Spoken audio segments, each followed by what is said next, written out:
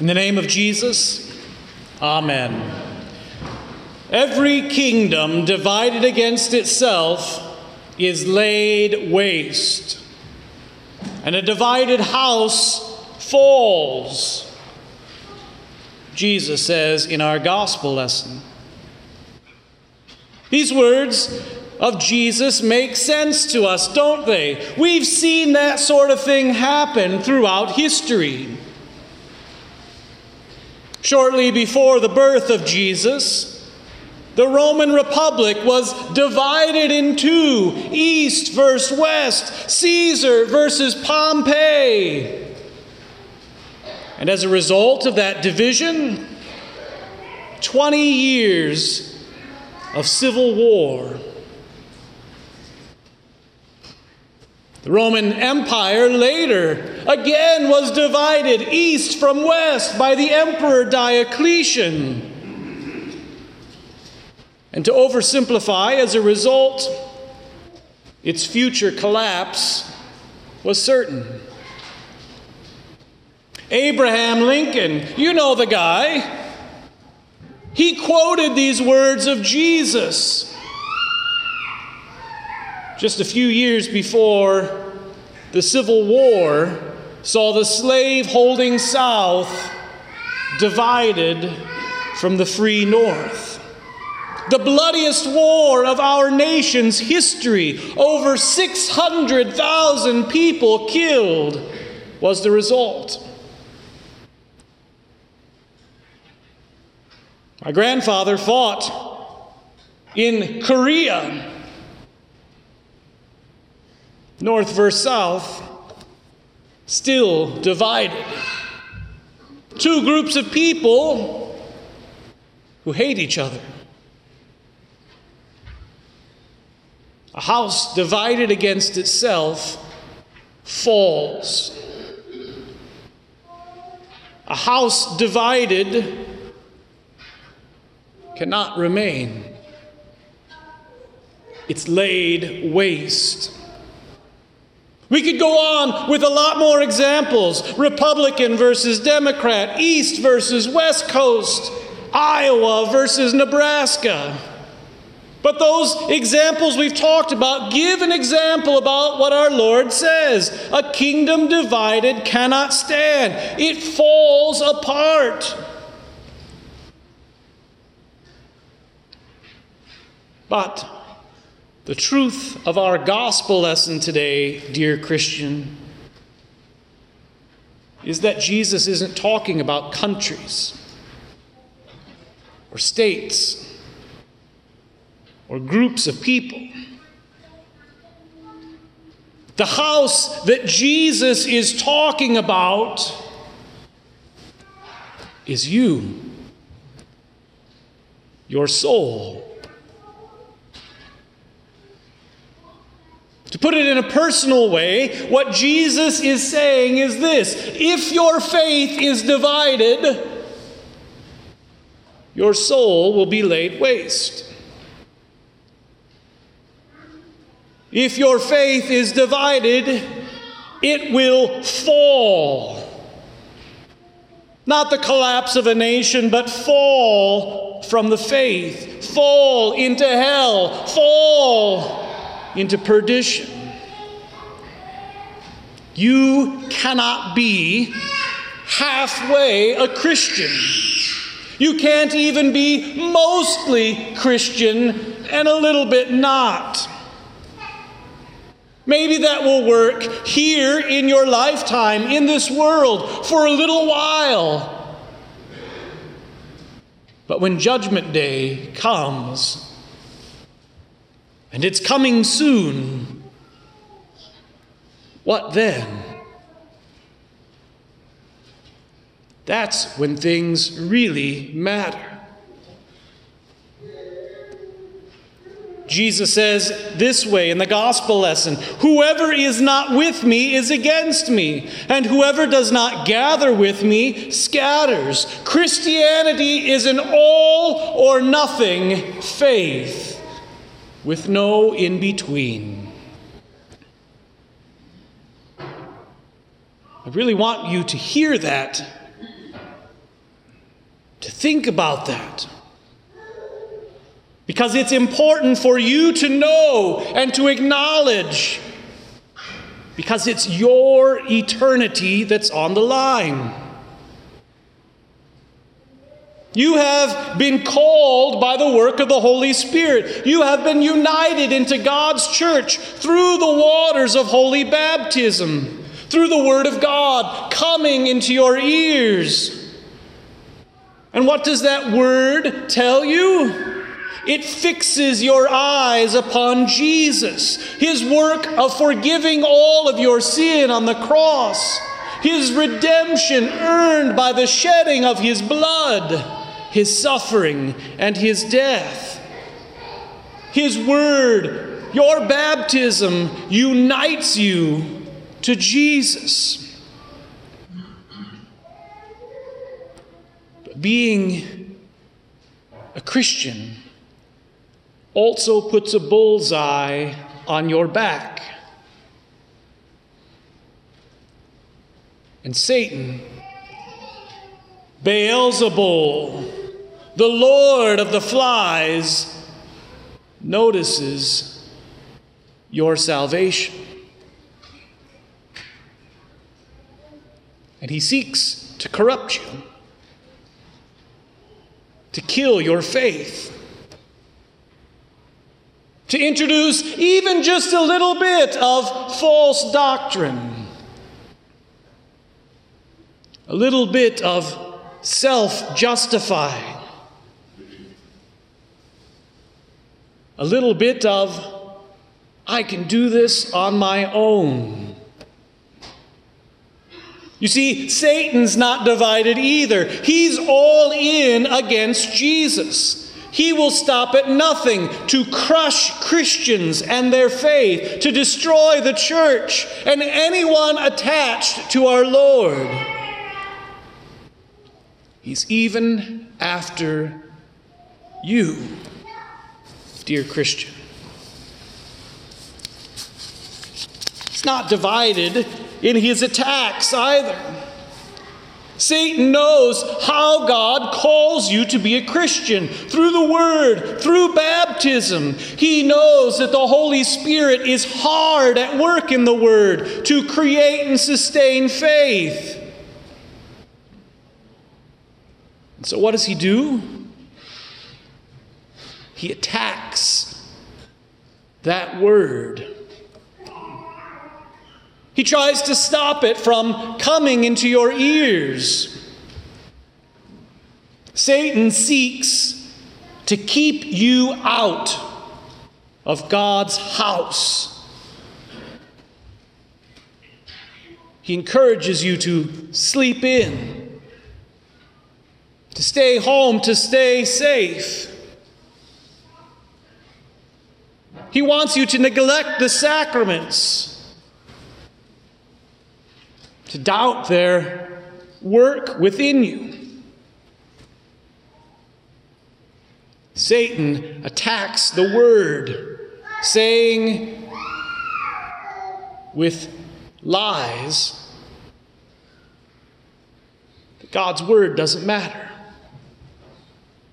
that God's Word isn't true, that it's some invention from a bunch of ancient people that's now the opiate of the masses. Satan lies into your ears saying, don't believe the Word. Don't trust the Scriptures. Why does Satan attack the Word? To kill your faith. To divide you within, to divide your house, your soul, even just a little bit, against God. Satan attacks the Word in his usually deceptive way. Did God really say? Did God really say, don't neglect gathering with the church? Did God really say you need to go every week? Shouldn't it be fine just to go a couple times a month? Shouldn't it be fine to just go on the big, important days, Christmas and Easter? Satan might even lie into your ear and say, you were baptized in this church. You were confirmed in this church. You were married in this church. And by George, someday you'll have your funeral at this church. I've even heard those words quoted at me when I asked someone why they hadn't been to church in over a year. Dear Christian, do not let your house, your soul, be divided by these lies of Satan. He uses these lies to hurt your faith, to possess your soul with his hellish power. He is not divided in what he wants. His lies will come about other issues as well. It's okay to steal just this once. No one will notice. It's okay to cheat on your taxes just a little bit. It's okay to abort this child. Your future is too important to put at risk. It's okay to sleep with this person. After all, you love each other for now. It's okay to gossip about that situation. The person you tell will probably keep it to themselves. It's okay to look at this website full of naked people. You're all alone. Who will know? It's okay to hate people. It's okay to break this minor law. It's okay to slough off at work. It's okay to not believe all of God's word. It's okay to love other things more than God.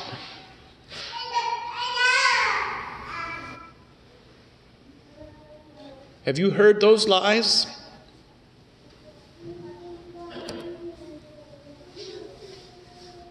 Have you? Have you believed them? Have you acted on them?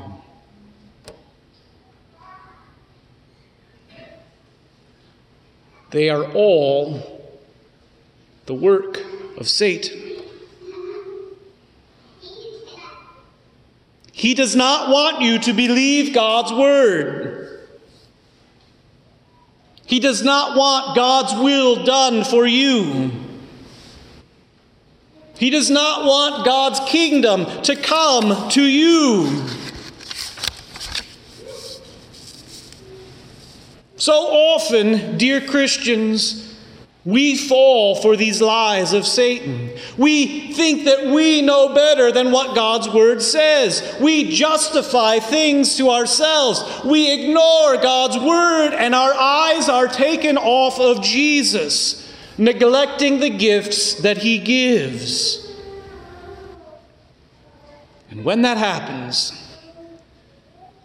we fall under the power of Satan. Our soul is divided. And a soul divided against itself will be laid waste. A soul divided will fall.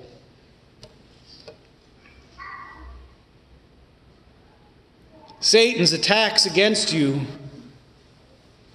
are not anything to laugh at. Satan is strong, not weak. Jesus says this himself in our gospel lesson. He calls Satan a strong man who has enslaved all of humanity to sin, to their own sinful desires, to himself. Satan is a strong man, and we are born under his authority. We are born to sin, and as a result, we die. Satan is a strong man, and there's nothing that you can do to set yourself free from him. There's nothing you can do to save yourself. He's too strong for you.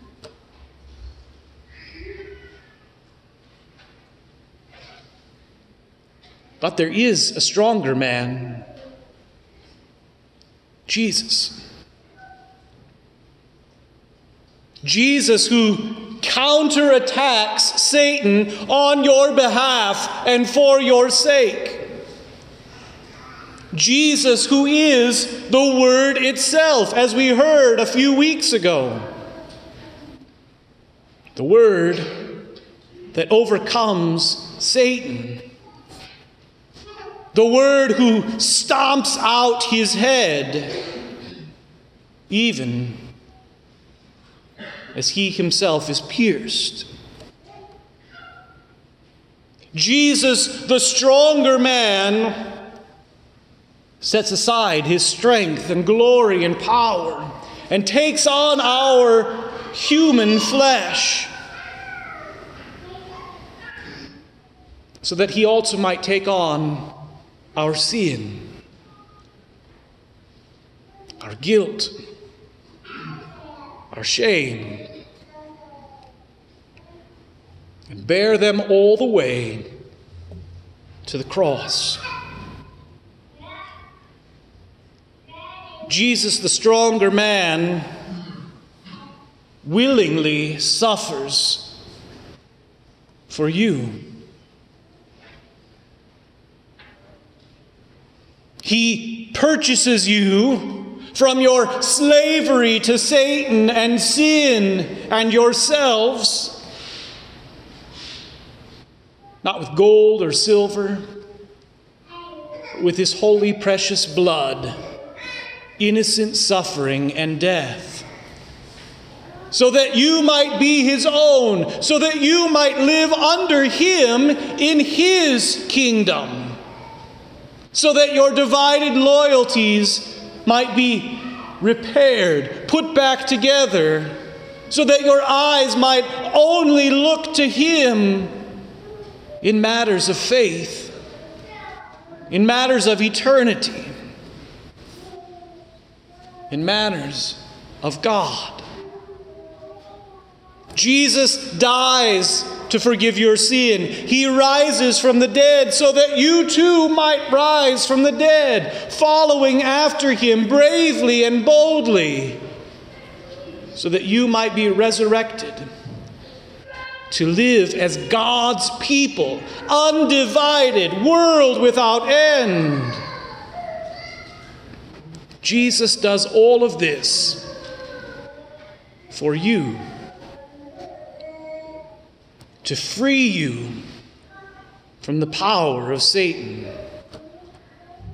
to free you by washing away your sin in baptismal waters, to free you by feeding you with his own eternal body and blood, to free you by sending the Holy Spirit attached to his word into your ear,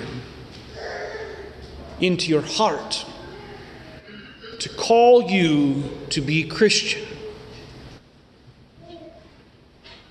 The Word of God in the water, in the Lord's Supper, preached into your ears, kicks Satan out of your heart. He can no longer squat there. He's been removed.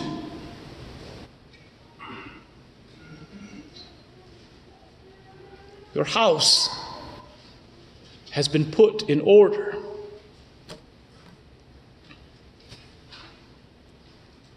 So don't be a halfway Christian. Don't leave your soul empty, or Satan will be back in force to repossess what he once had.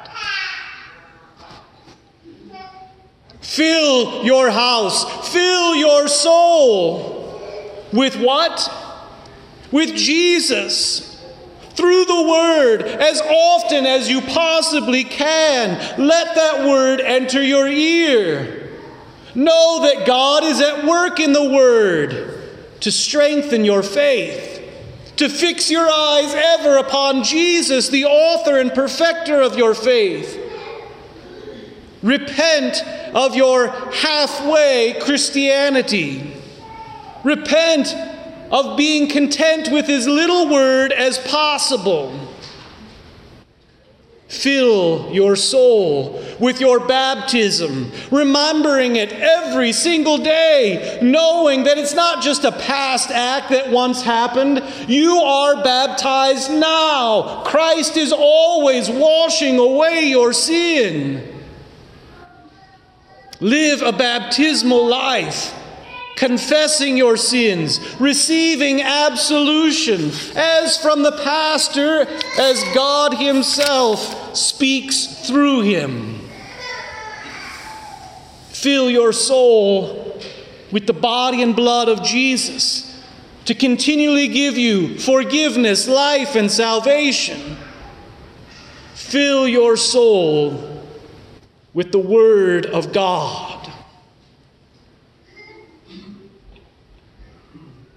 After all, it is that Word that makes you a complete Christian.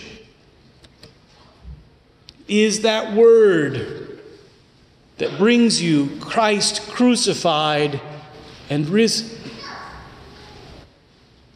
That Word is what saves you, 100%. That Word of God is what keeps you in the one true faith until you die. That Word is what sustains you through death and into eternal life. That Word is Jesus. That Word is everything. That Word is the most important thing in this world.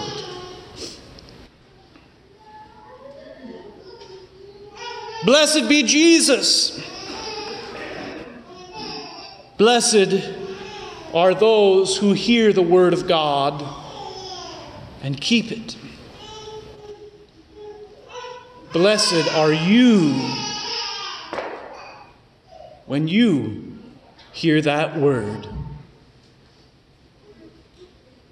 Then you're whole. Then you're complete. Then you stand. In the name of Jesus, amen. May the peace of God, which far surpasses all human understanding, keep your hearts and minds in Christ Jesus our Lord. Amen.